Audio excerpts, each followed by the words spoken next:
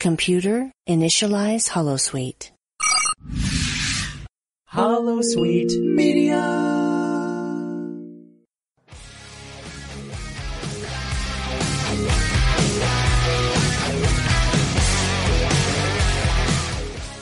Greetings and felicitations. Hip hip hurrah, tally ho.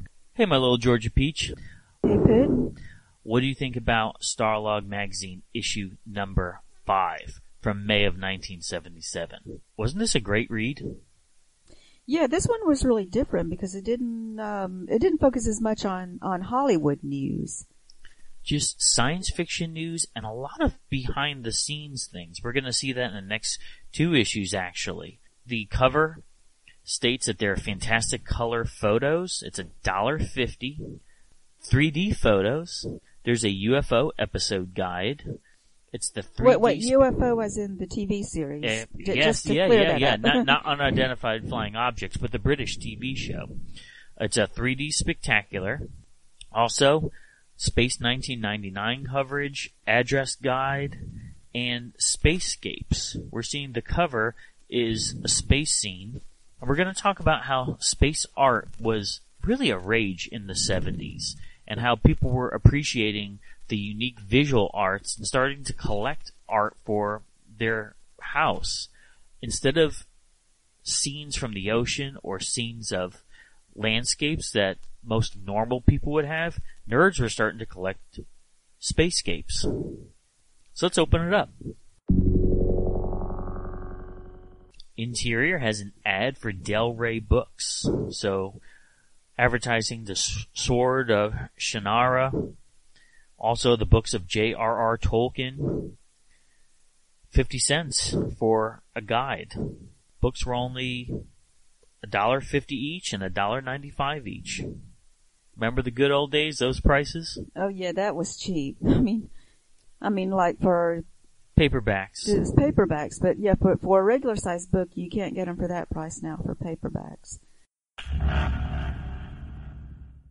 From the Bridge. Editorial by Kerry O'Quinn, the editor-in-chief.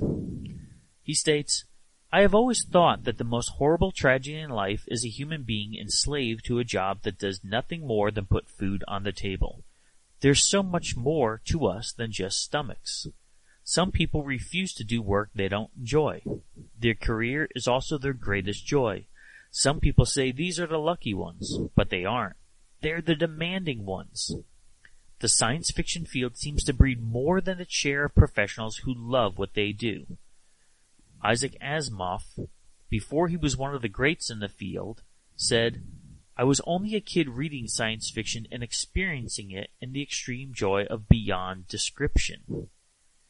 Many of the people who work on our magazine, including myself, grew up clipping Chelsea Mosdale paintings out of Life magazine, collecting Flash Gordon comics, drawing our own amateur visions of life on the moon, other planets, and cities of the future. With those romantic images soaring through our minds, how could we think of settling for the routine career? In this issue, we examine the life and early work of another demanding one, spacescape artist Don Dixon. Also this issue, researcher-writer Dave Hutchinson gives us a delightful tour through the history and techniques of 3D visuals. This issue is dedicated to these people and to all our readers who are equally demanding of their lives. Whether you have already done it or will demand of it in your future, there is no greater success in life than turning your pleasure into your profession. Which totally makes sense. That's one of the reasons that we love going to conventions so much and talking to and getting to know other artists and writers, because they're able to make a living creating the cool things that we love. It's great to talk to them. The thing is, they are there because they like to talk to us. I mean, they're not there just to make a buck. They actually want to meet their audience and get our feedback because they're artists. So like you said, this issue leans away from Hollywood, but instead goes to a different direction. The behind-the-scenes people. I mean, there's a little bit of TV stuff in here and movies. There always will be, but sure. It does have, but this one has a lot more of the artist's work. Absolutely. We have an ad on the next page for a book club, science fiction book club. Any 4 science fiction bestsellers for just 10 cents. Books like Children of Dune, A World Out of Time, the Hugo Award winners, Imperial Earth. Now communications. Science fiction in school. Our science fiction course is a survey of the development of science fiction as a literary form and a discussion of the range of science fiction themes, from gadget story to social criticism. We also discuss current science fiction films and TV shows such as Star Trek and Space 1999. When I discovered your magazine, I realized that it would be a great time saver in keeping up with the world of science fiction. Our English department has purchased a subscription to Starlog so that I and other teachers who will be teaching science fiction may use it as a teaching resource. This is from a teacher at the Rancross Valley Regional High School in Mount Holly, New Jersey. How cool is that they have a science fiction class in high school? I never had that when I was a kid. Did you? No, that's very interesting. The thing is, at my school, if you look at the course catalog, there was a science fiction class that was described in the catalog, but what someone said was that, like, they just never offer, they don't actually offer the class anymore because nobody ever wants to take it. Apparently, they can't get enough people who are interested to actually offer the class. Interesting. What do you think about this? Praise and perceptiveness. Starlog is, in my experience, the finest, most beautifully put together science fiction reportage magazine that I have ever seen. It blends nicely two sometimes conflicting ingredients, objectivity and enthusiasm for all areas of science fiction. Bravo.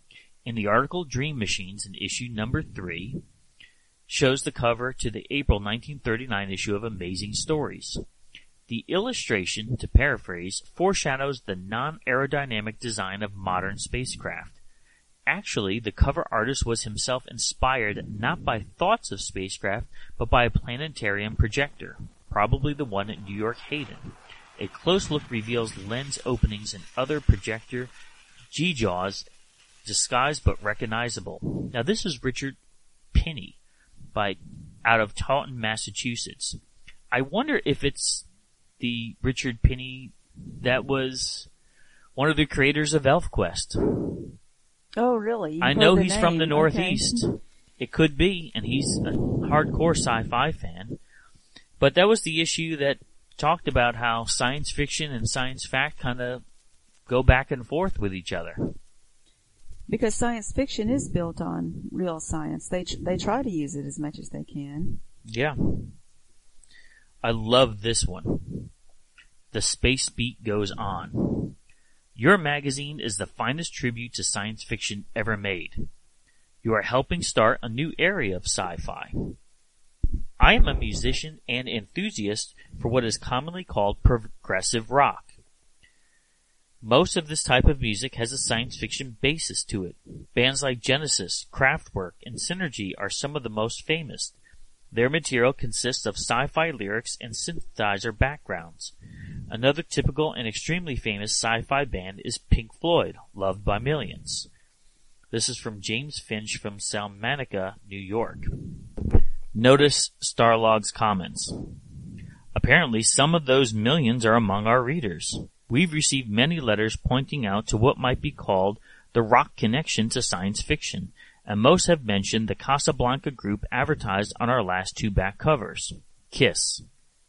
Now, I've been saying that forever. I mean, when I was growing up, if I wanted to talk about comic books or science fiction or all geeky things, it was the metalheads that liked it all. Because you look at, like he said, the lyrics of a lot of bands have the science fiction ties to it.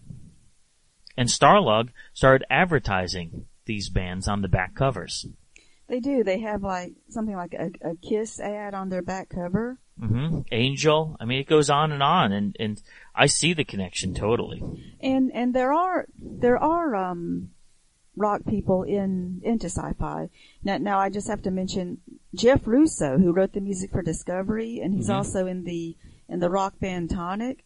So, I mean, yeah, there are definite connections there. Oh, absolutely. And this is a 70s magazine, but as time went on, we know the David Bowie connection, but Anthrax made music and Iron Maiden has songs about Final Frontier and about Dune. So there is a total connection there. Latest news from the worlds of science fiction. Log entries. Space education, places to look. If you're interested in factual information about the space program and other related projects, there's a publication that will keep you ahead of the news. It is the newsletter of the National Space Institute. Again, Starlog is reporting on real-life space and science.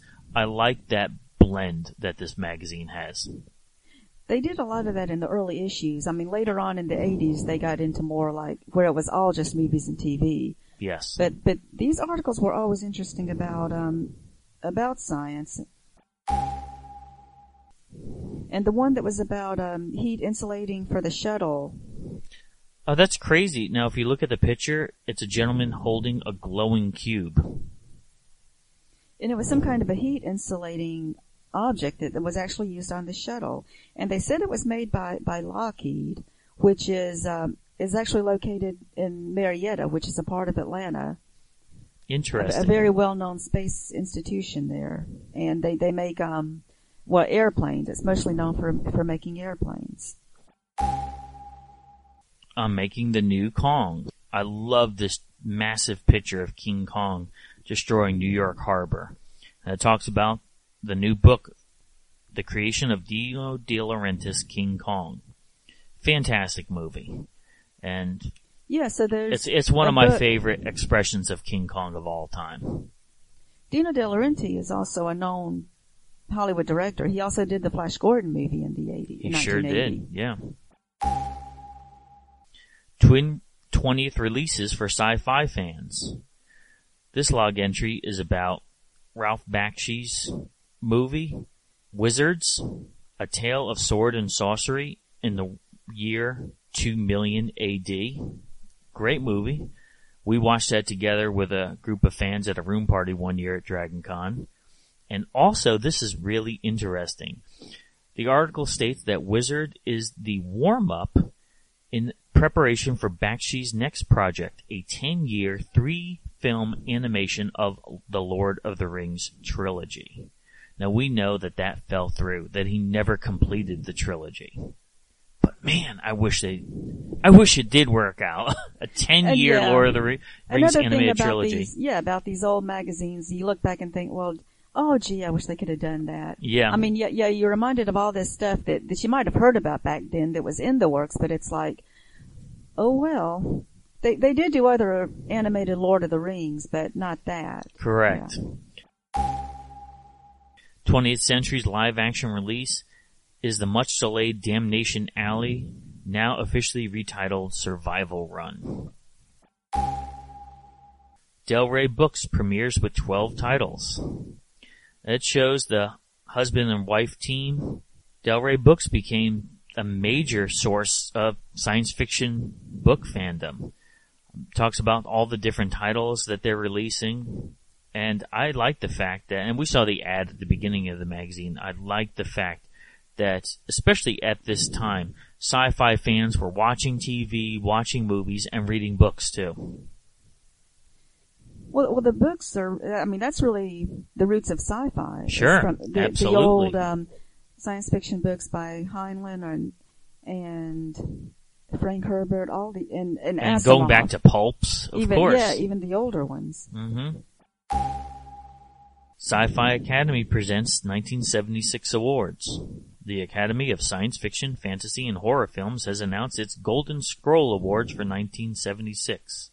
Amongst the winners and recipients are Logan's Run for Best Science Fiction, The Holes for Best Fantasy, Burnt Offerings for Best Horror, and King Kong Special Award. War in Space. It was recently disclosed that 2 Soviet hunter-killer satellites have been launched as a test and returned to Earth within the same day. PAL explains new Time Machine film. Back in 1960, MGM released The Time Machine based on the H.G. Wells classics. The George Pal production starred Rod Taylor and Yvette Mimieux and is a time traveler. Now, Pal is trying to produce a sequel, tentatively entitled The Time Machine Part 2. Attacks on commercial television.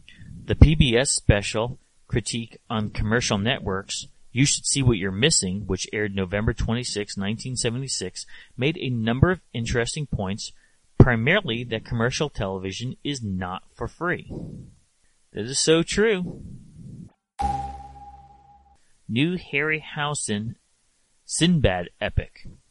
In cooperation with Columbia Pictures, are back with their third Sinbad adventure, this time entitled Sinbad and the Eye of the Tiger. Now, I love these movies. The Sinbad movies were, I always viewed it as a prequel to Clash of the Titans. I was so young at the time that I knew visually what they all look like, and it looks very similar.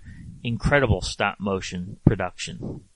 They could do, they had their own way of doing the special effects back then. They were incredible. I loved them. And it was still good. You can still go back and watch it and see some of the realism in it. When Rights Collide, Starlog No. 1 reported a joint production by Universal and Paramount which would remake the 1951 George Pal movie When Worlds Collide. Latest information indicates that the upcoming feature will bear little resemblance to the film whose famous title it will use. On page 13, we have a notion of future conventions. So when we say that Starlog was our internet, this is one of the reasons why we say that. Conventions such as Artcane 2 out of York, Pennsylvania.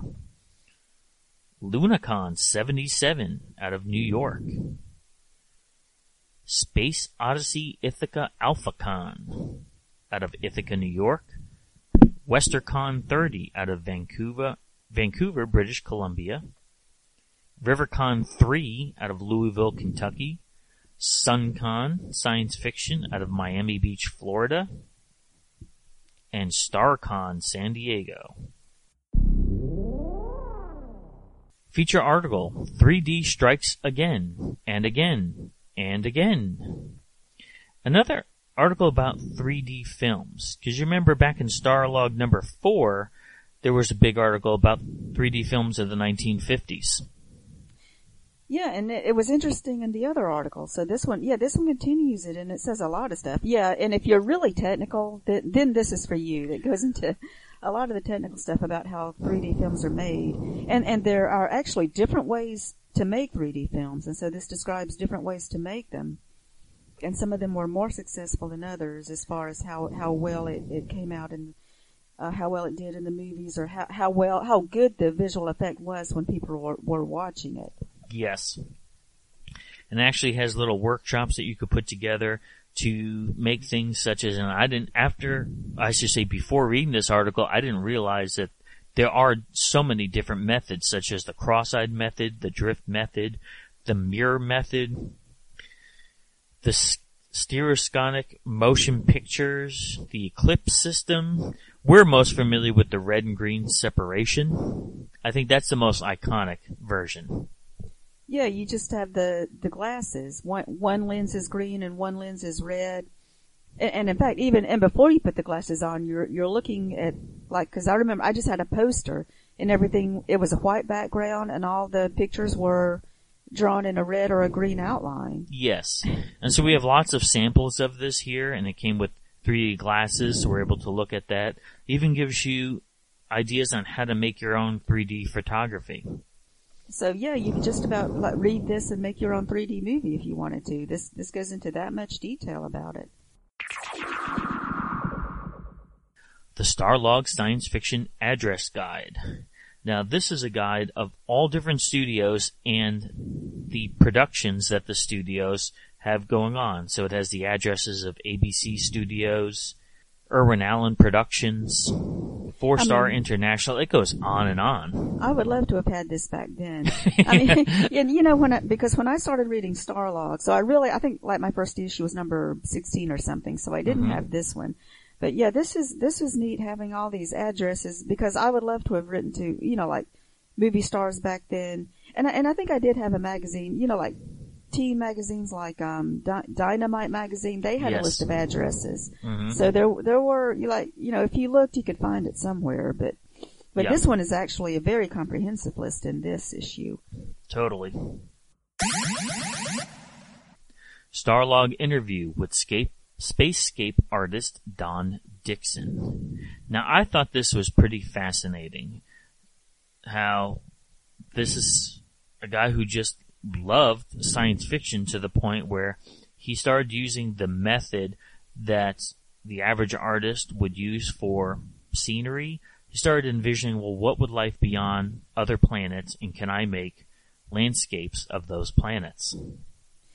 This was an interesting guy, reading this interview with him. And the thing is, he's not just an artist, but he really is a scientist. He knows space science, and he knows about like how you can see one, like when you're on the on Saturn and seeing, or when you're on one of Saturn's moons, and he knows how well you should be able to see Saturn from each of the moons. Exactly. I thought that was fascinating. Yeah. So it's not just, I'm going to draw a circle here, I'm going to draw some craters here, and change the colors. There actually is a science behind the actual places that he is painting.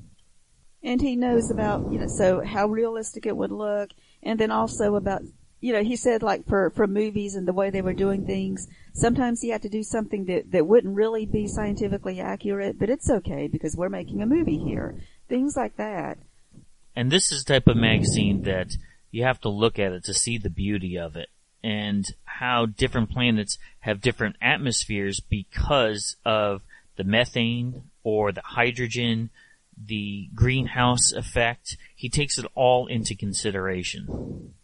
And also he talked about the camera work and how it has to be used a certain way, and it can be expensive, and trying to do animation with the camera work. Yes. So different things that the directors and producers have to work with. And even when he shows pictures of planets that have rings around them, he doesn't always show, like we commonly see Saturn with the rings either horizontal or at a slight angle. He looks at the science behind it, where if you were standing on Titan at a certain time, the Saturn rings would be straight up and down. So he uses different angles of planets because there is no such thing as up or down in space. And he also did the cover art for this issue of Starlog, and that is that's Saturn's rings, right? And they are more vertical than you're used to. Yeah, great ideas that he has here. Advertisement for Audiorama. Starlog presents the worlds of science fiction on records. Great fiction writings, outstanding actors, colorful comic characters, exciting music. It's all here for your convenient shopping guide to audio adventure. We have quite a few spoken word LPs, such as 2001: A Space Odyssey, Ray Bradbury's Illustrated Man, The War of the Worlds. Also, science fiction and superhero spoken records. Now, we're familiar with these, such as $6 Million Man, Batman, Superman. I mean, when we were kids, we loved those story records. Those were fun to listen to, yeah. Now I think these days, these are all free on YouTube, aren't they? You can just listen to it. You can just listen to it. And you can tell that it's a record, too. It has that sound of the way the needle sounded back then. Yes. So the spoken LPs for science fiction were $6.98. The kid records were $3.98.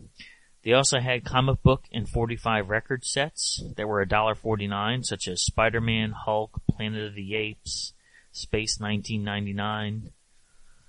Great stuff. Advertisement. Pre-publication special order for Starlog readers. The Starlog Photo Guidebook, Movie and Television Spaceships. $2.95, but if you order before March 31st, it's $2.65. Here's the exciting first edition in a series of Starlog photo guide books designed as quality collector's volumes printed on heavy high-gloss coated paper with full color throughout. This first edition features a complete photo history of movie and spaceships, Over 100 rare and beautiful photos with data on each one. This is a must for every science fiction fan. Now we have that.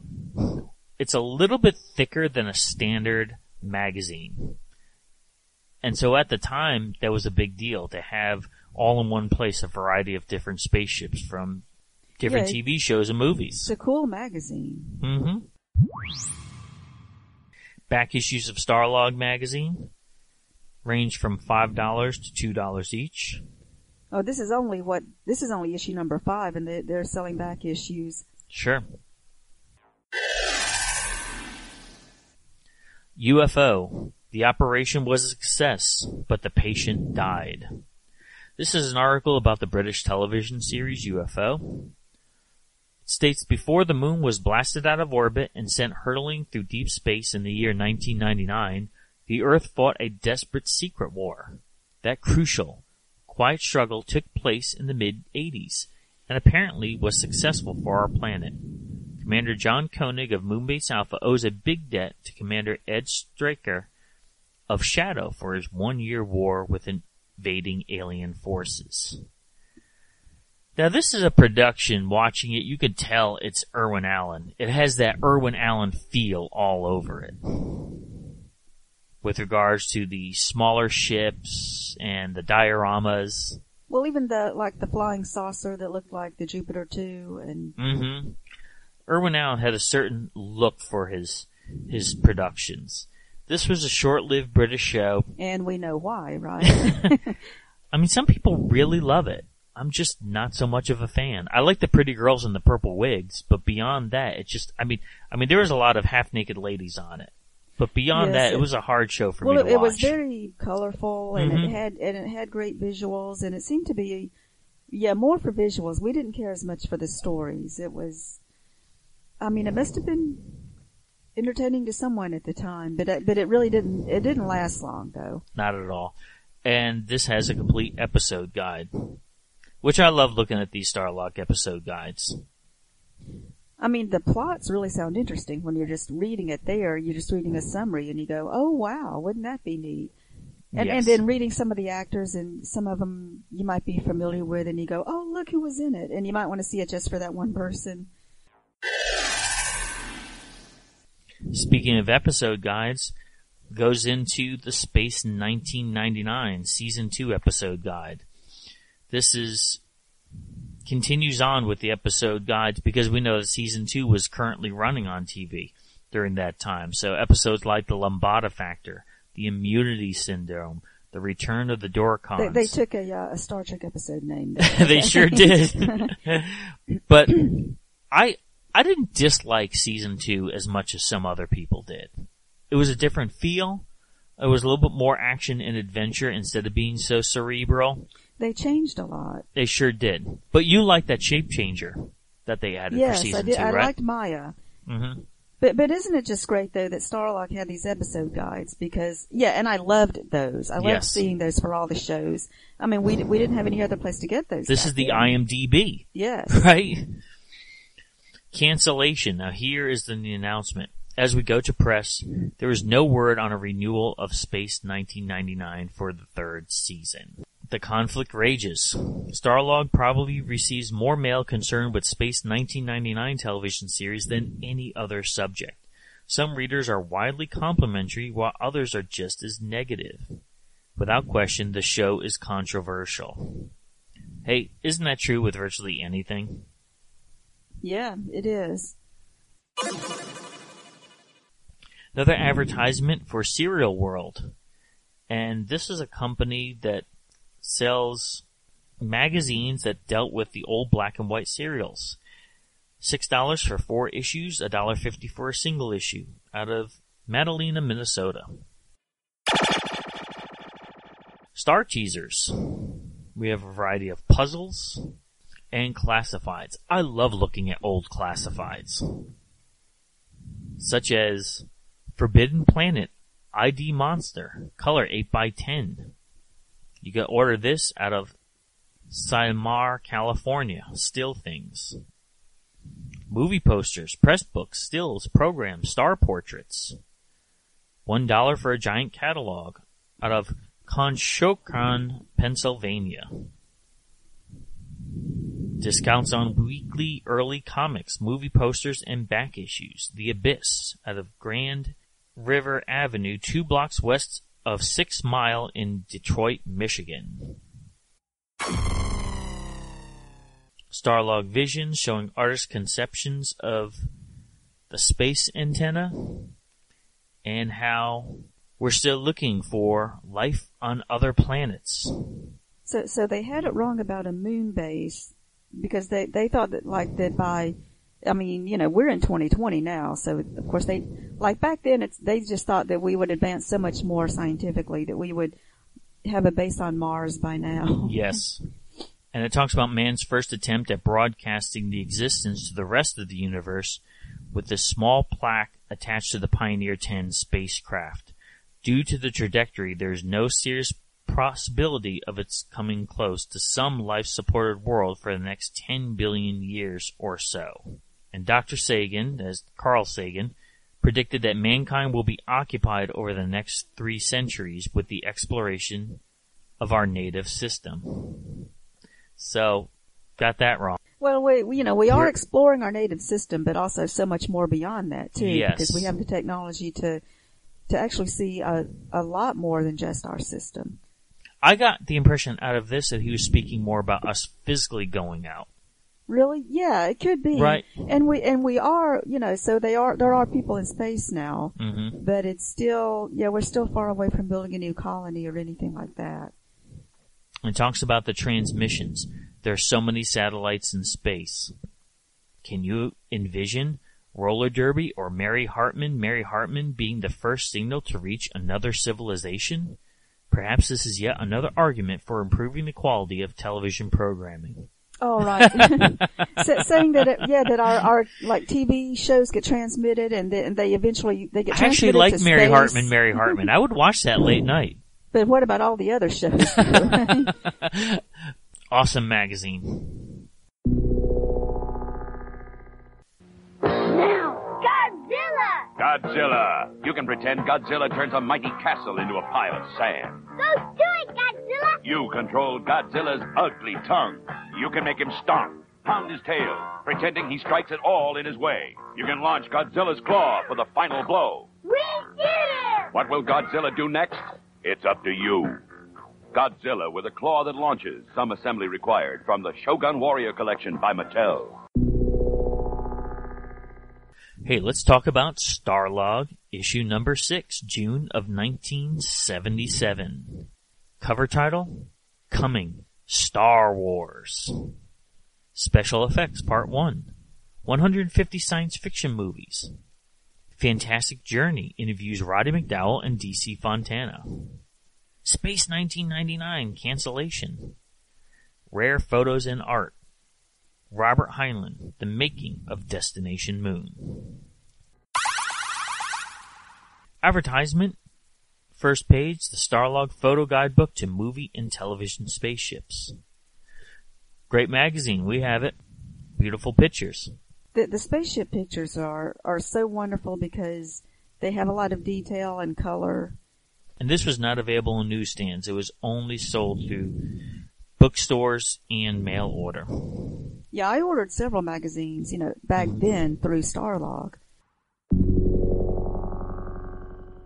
From the Bridge, Editor-in-Chief Kerry O'Quinn writes, Recently I received a letter from an intelligent young reader who attempted to shed some light on the indignation over the use in early Starlog issues of the term sci-fi.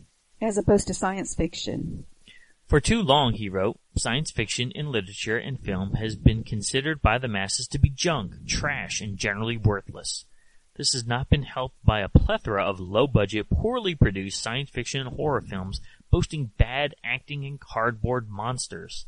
The respectable magazines and media reviewers have adapted the word sci-fi, usually followed by words of disgust, pity, and disbelief. Most of them are deservedly. Our editorial staff has officially replaced sci-fi with SF because it takes less space and makes some of our readers happy.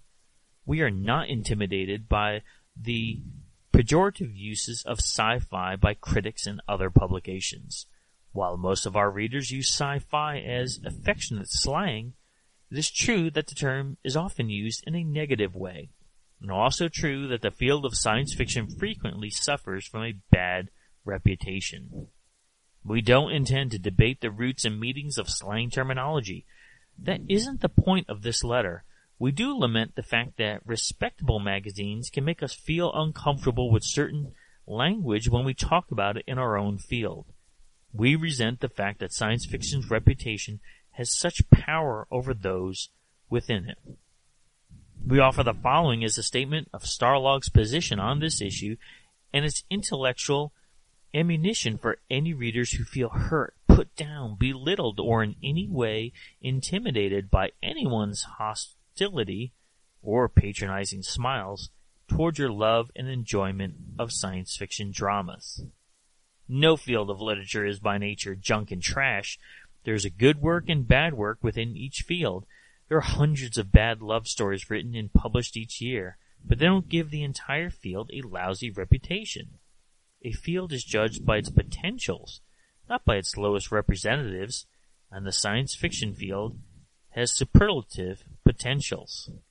Now, what do you have to say about that? I mean, the term sci-fi, like, no one argues about it now. This was like, it, apparently in 1977, it was an issue. Yeah.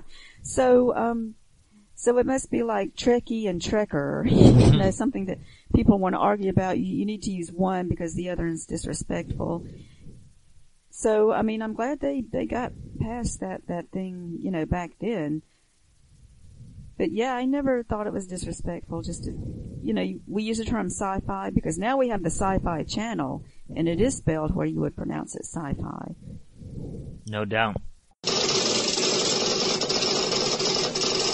Communications.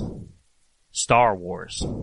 I've just finished reading Star Wars by George Lucas, and I remembered reading in Starlog that 20th Century Fox was making the movie. Can you please print an article on the special effects of Star Wars and perhaps a few stills from the movie? Keep up the good work. Dave Faines out of Toronto, Canada. Starlog responds by saying, "We're beginning its coverage of Star Wars in this issue, and will continue with a full-scale spectacular in issue number 7, including the scenes and photos and, of course, lots of color." Star Wars book came out months before the Star Wars movie. Yes, and people were interested in it. That's crazy to think that. The thing is, so there was an article. They're saying there's an article in this issue about Star Wars, but they didn't really put it on the cover. Like they didn't really hype the Star Wars movie because they didn't. They figured it would just be like any other science fiction movie. It would do all right probably the first couple weeks, and then move on.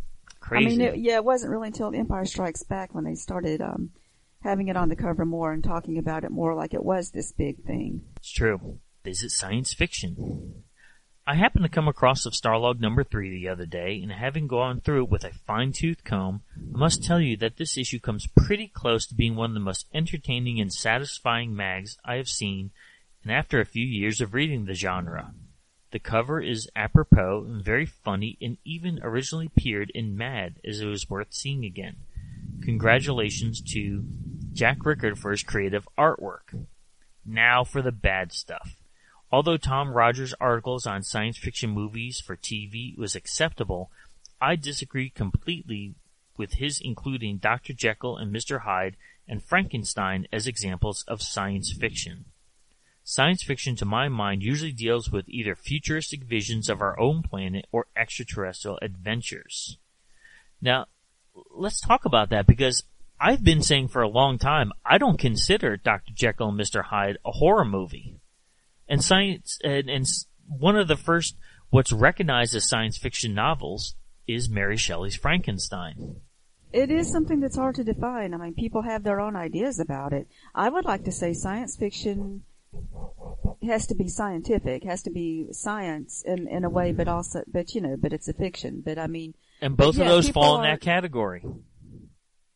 Animating a man through the science of using electricity is science, but it's fiction. It is, but I guess because we see it more, the movie versions of these things. The movie made it into horror instead of science fiction. But the two things do not have to be mutually exclusive, but some people kind of see it in their minds as if it's a monster, it's not science fiction. What do you consider Alien? It's Right, horrifying it's about science alien. fiction. I mean, we see the genres within time especially are going to blend and overlap. They do, and yeah, something does not have to be one or the other, but some people still, because some people are going to catch on to it more as being one type than the other. It's true. But Alien is something that, I mean, in my mind, it's different from science fiction because I when I was younger, I tended to stay away from horror, from anything that was scary. So I wouldn't have watched Alien. I would have said that's a horror movie, whereas I would have seen something like Star Wars that is more and of course, and people will argue about whether or not Star Wars is science fiction too. But on the Space surface, fantasy, you think, of course. I mean, so there's subgenres of horror. There's subgenres of. I mean, what do you call The Boys? We love the TV show The Boys that's on Amazon. Probably fantasy. Would you call it a superhero? Because none of them are really super in the way that they act behind the scenes. Yeah, you would have to call. Right. I mean, I would say superhero, but then with a twist. And there's right? horrifying scenes in there. And it is. It's very violent. Yes. Coming soon. Besides more articles on Space 1999 and Wonder Woman, how about some articles and episode guides on some of the children's science fiction shows like Land of the Lost and Ark 2? Older shows like Voyage to the Bottom of the Sea, The Time Tunnel, and Land of the Giants are popular too. My appreciation of science fiction has developed slowly but steadily, and your magazine has helped to intensify this appreciation. Janet Rosfeld, Philadelphia, Pennsylvania. Hey, we love Land of the Lost. Didn't they have some? Well, I mean, they do have articles on it later. Yeah, I but, could see yeah. her point. A lot of these shows, great stuff. They respond saying, each day our office mail brings hundreds of requests for favorite TV shows and movies, and yet at conventions some fans actually ask us what we'll publish in Starlog when we run out of shows to cover. The answer is we will never run out. Never. And eventually we'll cover every science fiction drama ever produced. Along the way, hopefully, we'll intensify many appreciations by introducing our readers to science fiction they never dreamed existed. Now, that is true. There's so much material, and we learned about certain science fiction films and TV shows because of Starlog. I never knew a lot of this stuff existed. And that's the reason we love this magazine. And yeah, and they do take people's requests. I think they do. They did wind up talking about a lot of other shows. And I love how they, even when it's like in the 70s and they go back to talk about a 60s show or a 50s show, they talk about the older shows too. Absolutely. Latest news from the worlds of science fiction. Log entries. Future Cop. ABC Television has bought 6 segments of Future Cop, a new science fiction television series whose pilot aired last year.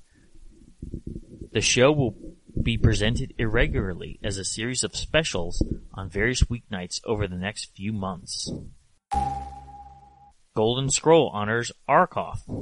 The Academy of Science Fiction, Fantasy, and Horror Films presented its Golden Scroll Awards for 1976 at a ceremony honoring Samuel Z. Arkoff, President and Chairman of American International Pictures. Mr. Arkoff was honored with the Academy's Life Career Award. The presentation was made by George Pal. MGM's Logan's Run netted 8 awards including Best Picture. Best Actor was split between David Bowie from The Man Who Fell to Earth and Gregory Peck from The Omen. Blythe Danner was honored as Best Actress for her performance in Future World. Star Wars. Scheduled for its release this June is a massive, sprawling spectacle of galactic repression, rebellion, and intrigue, featuring robot, human, and alien heroes, a captured princess, larger-than-life villains, and ancient mysterious technique for working one's will known simply as the Power. There are also more spaceships of different designs and function that have ever appeared before in one film, including a planet-sized battle machine aptly named the Death Star. Pictured on this page are two pre-production paintings that can only start to suggest the scope and action of this grand-scale space opera. So some of that changed, we know, like calling it the Power instead of the Force. Mm-hmm. And these are Ralph McQuarrie paintings, which when I was a kid, I had a Ralph McQuarrie portfolio that my mother bought for me, and I loved it. It showed Luke in scuba gear, and this is one of the paintings. It shows stormtroopers holding lightsabers and shields. wow, so some ideas changed, but it's a beautiful picture, though. Mm-hmm. NASA scientists ready for more. The highly successful but inconclusive Mars Viking mission has served to whet the appetites of Earth scientists. The Viking orbiters and landers provided them with all sorts of surprising and puzzling information and has left them champing at the bit for a follow-up program. Blood City. Being ready for release is producer Marilyn Stonehouse's Blood City, the science fiction drama scripted by Michael Wendler and Stephen Schrenk is set for a violent western town. The movie features an all-star cast of fantasy film veterans including Jack Palance, Keir Dullea, Barry Morse. Now I like this advertisement, Classics of Science Fiction Art. We're seeing a big posters and display of all sorts of art on alien worlds, alien showcases. Now one of these was used for the Queen album, News of the World. I didn't realize that wasn't produced for the album specifically. 6 prints for $29.95. That's probably not bad. Yeah. And they're signed in pencil by the artist for $6. Unsigned $4. I'll pay the $2 to get this. I don't understand why it's signed in pencil though. It's weird. Chris Reeve to play Superman. After screen testing over 200 actors, including Sylvester Stallone and Arnold Schwarzenegger, the cast of the role for the latest project, Superman Part 1 and Part 2, they're being filmed simultaneously. Chosen to portray the Man of Steel is actor Christopher Reeve. Chris is 24 years old, stands 6'4" tall, and weighs 190 pounds. Dude, at that time, that's amazing. I mean, he was lean muscle. Yeah, well, he built up for the movie. He too. sure did. Yeah. Mm-hmm. Man, 6'4". There are wrestlers that aren't 6'4". You don't realize how tall he is on the movie. Yeah, you don't really notice it. I mean, you know he's tall, but you just have to think. He's taller than Arnold Schwarzenegger, way taller than Rocky Balboa. I can't believe that Sylvester Stallone was even considered the part. Can you imagine Sylvester Stallone as Superman? No, weird really. casting. No, Yeah, that would have been casting. weird. Yeah. At the official announcement at New York chic restaurant Sardi's, it was revealed that Chris will be doing various exercising and lifting weights to achieve a super physique. Although Salkin had said he wanted an unknown for the part, Reeve hardly fits that description. I never heard of him before this. Yeah, he wasn't that famous before this. The Cornell graduate has many acting credits from the legitimate theater, including appearances in repertory companies and the Princeton Shakespeare Festival. Also, he was a Shakespeare actor. Other minor problems have involved Marlon Brando, who's getting almost 10% of the film's estimated $25 million budget for his role as Jor-El, Superman's father. Now that made big news. I remember my grandfather talking about it.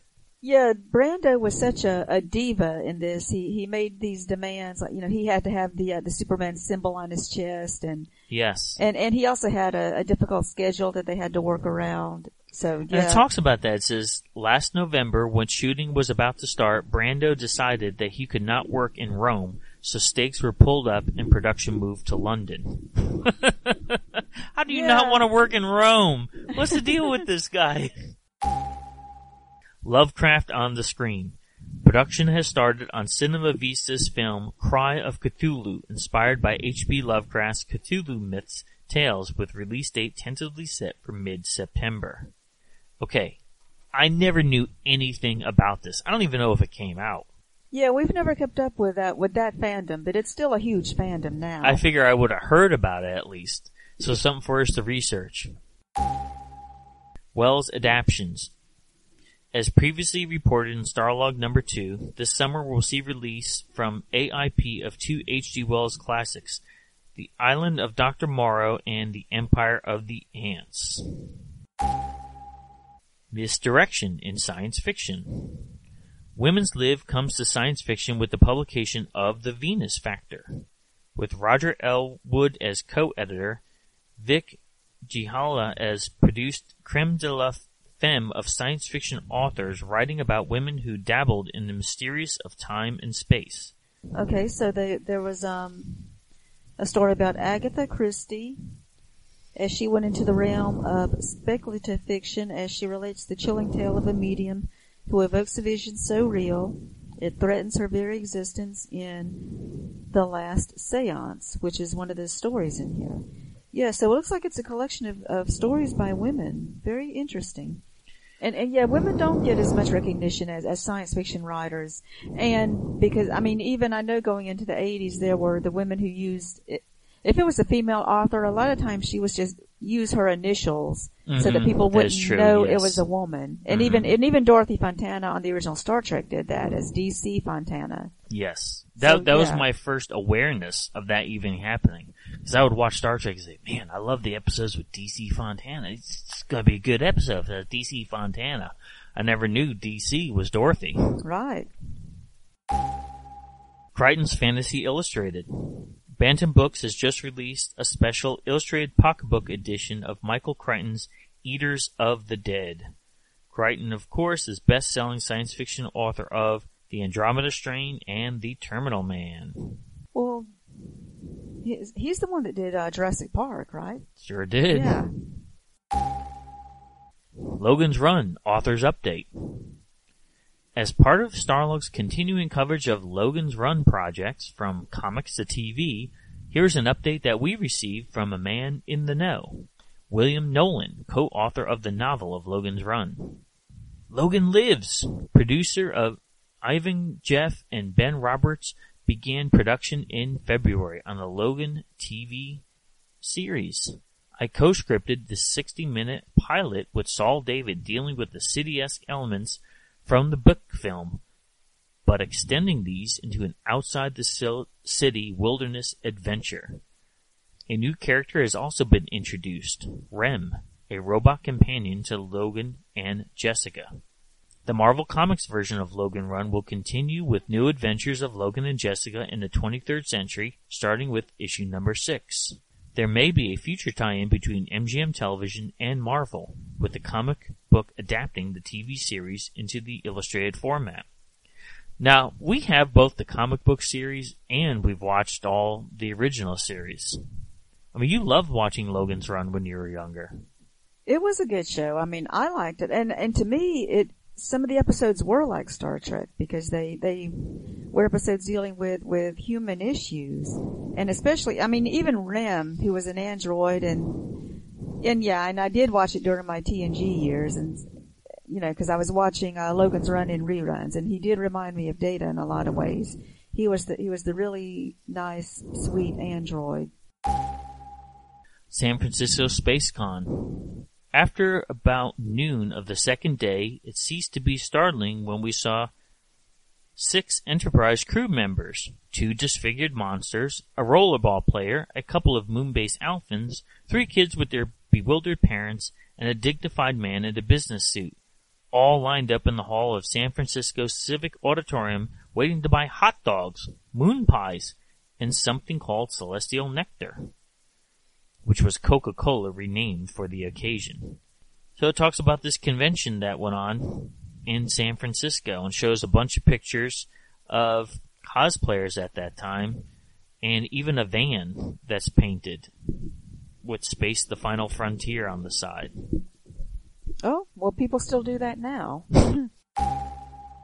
The Man from Atlantis. Premiering on NBC March 4th is a 2-hour TV movie. The Man from Atlantis is a pilot for possible future series. The show starred Patrick Duffy in the title role, Belinda Montgomery as Navy Doctor Elizabeth Merrill, and Victor Bueno as evil Mr. Sherbert. Did you ever watch this show, The Man from Atlantis? No, I never saw that one. But I know Patrick Duffy from Dallas. Mm-hmm. But no, I had the didn't comic see books this. of this when I was younger, so it's weird that I had comics of it and I never watched the show. Well, I think the show didn't really last long, though. It didn't. Robert A. Heinlein, The Making of Destination Moon. Why don't they make more science fiction movies? The answer to any question, why don't they, is almost always money. Now, we saw this movie, Destination Moon. Let's talk a little bit about the movie and about this article. What'd you think about it? The movie was pretty good. It was made back in 1950, or that's when it was released.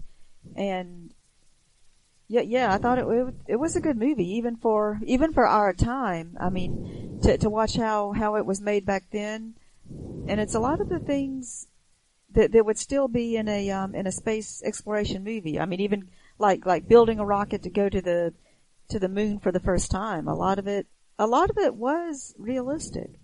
Sure thing, and that's what this article talks about, is the struggles, especially in 1950, trying to film something where the sets weren't readily available. Well, this article in here was actually written by Robert Heinlein, and he's talking about his experience in trying to get this movie made. It was based on a book of his. Mm-hmm. What were some of the highlights from the article that you appreciated? Back then, it was just harder and more expensive to do the visuals, because now we can just do CGI and we can make it look like anything we want.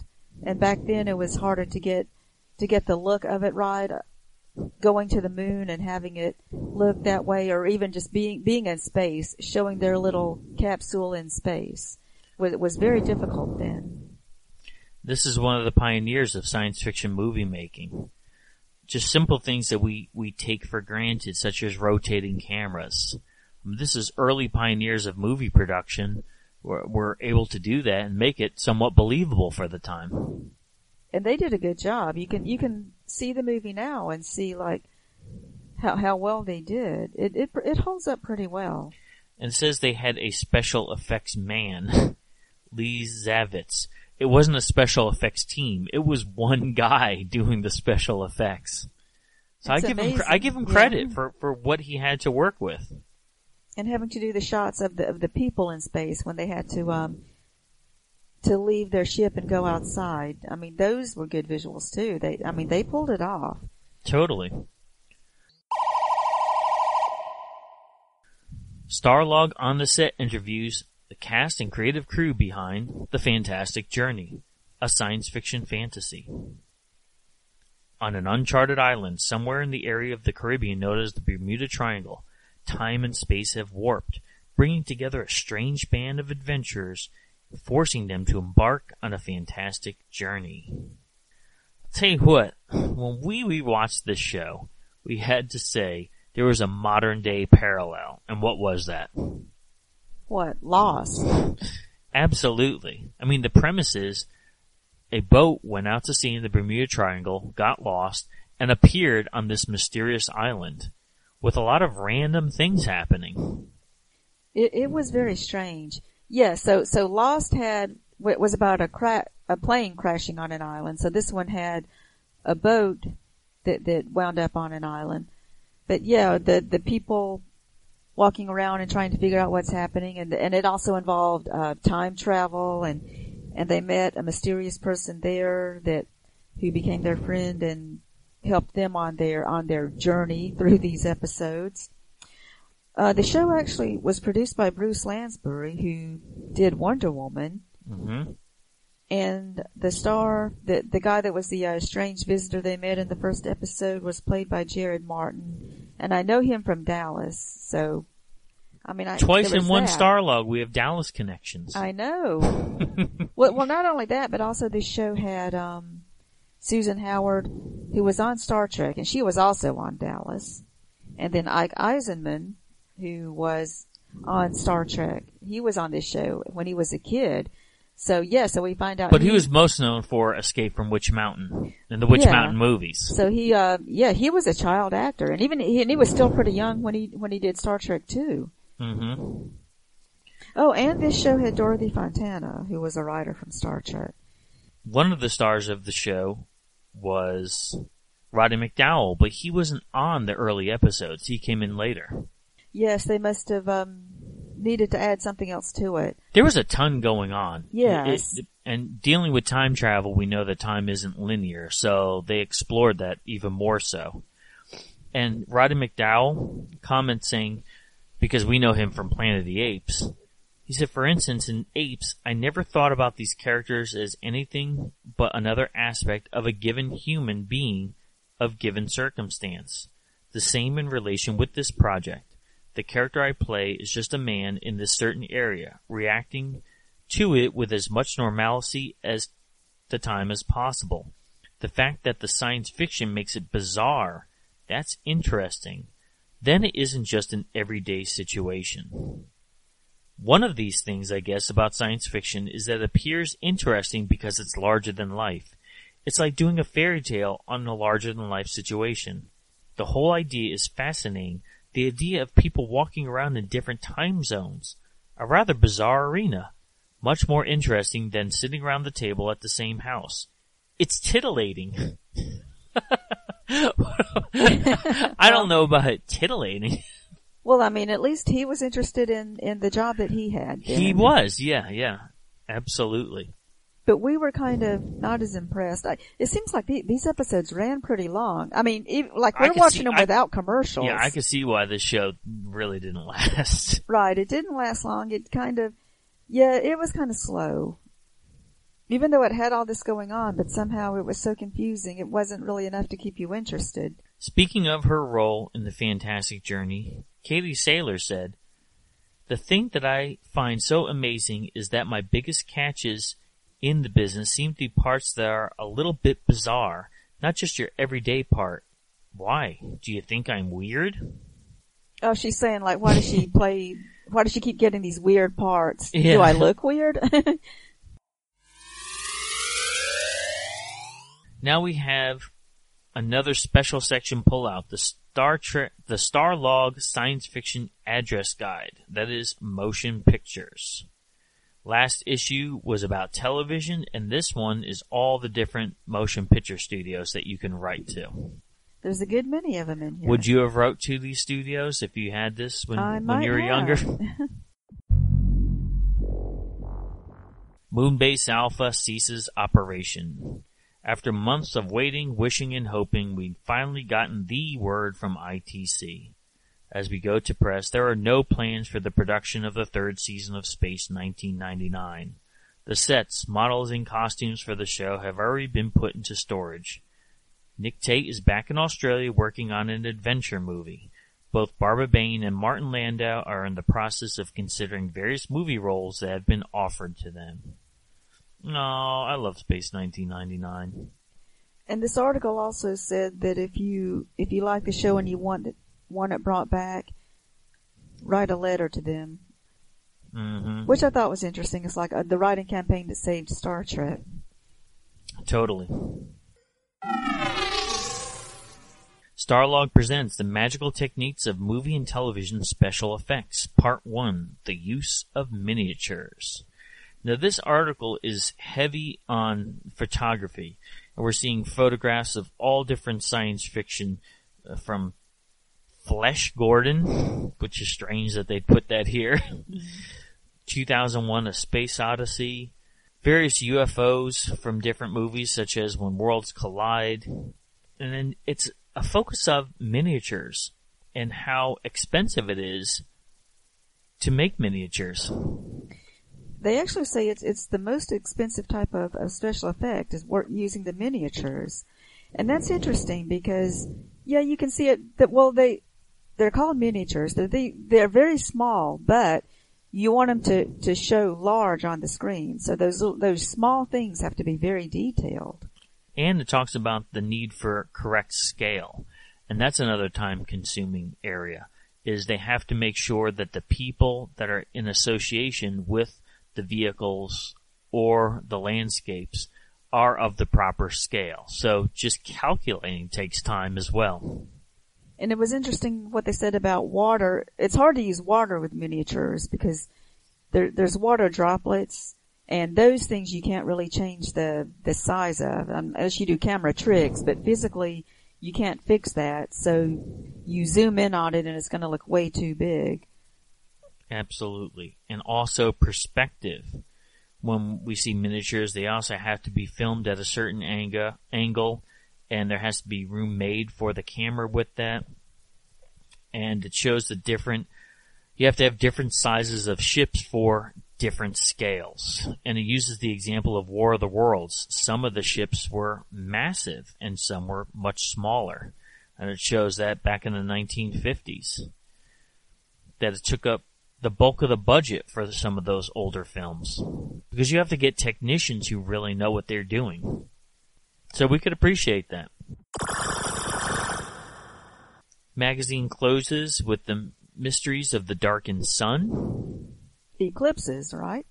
Exactly.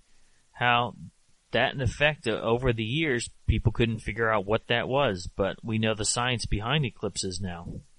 And it was saying that now you kind of like, we know an eclipse is coming and they kind of celebrate it. They even used to have eclipse cruises, which I don't know if they have now, but it was an interesting idea. Sure is. Magazine closes with an advertisement of Angel, Casablanca Records band. So if you look at the Angel logo, it says Angel, and here's the cool thing about it. Look at it upside down. It looks the same. Exactly. Right? It's a mirror image logo. Okay, and Angel is the name of what, a rock band? Yes. They were supposed to be the anti-Kiss. Okay. So Kiss was all black, and they were all white. Yes. But they never really went anywhere.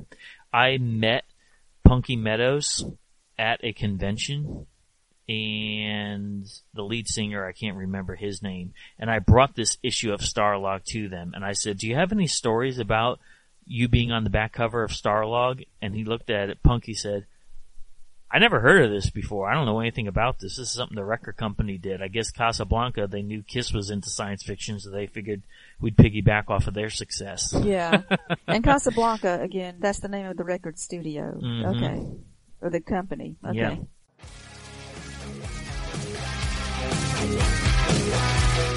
Thanks for listening. Make sure you hit that subscribe button and join our Facebook group. Live long, and may the force be with you. Nanu Nanu.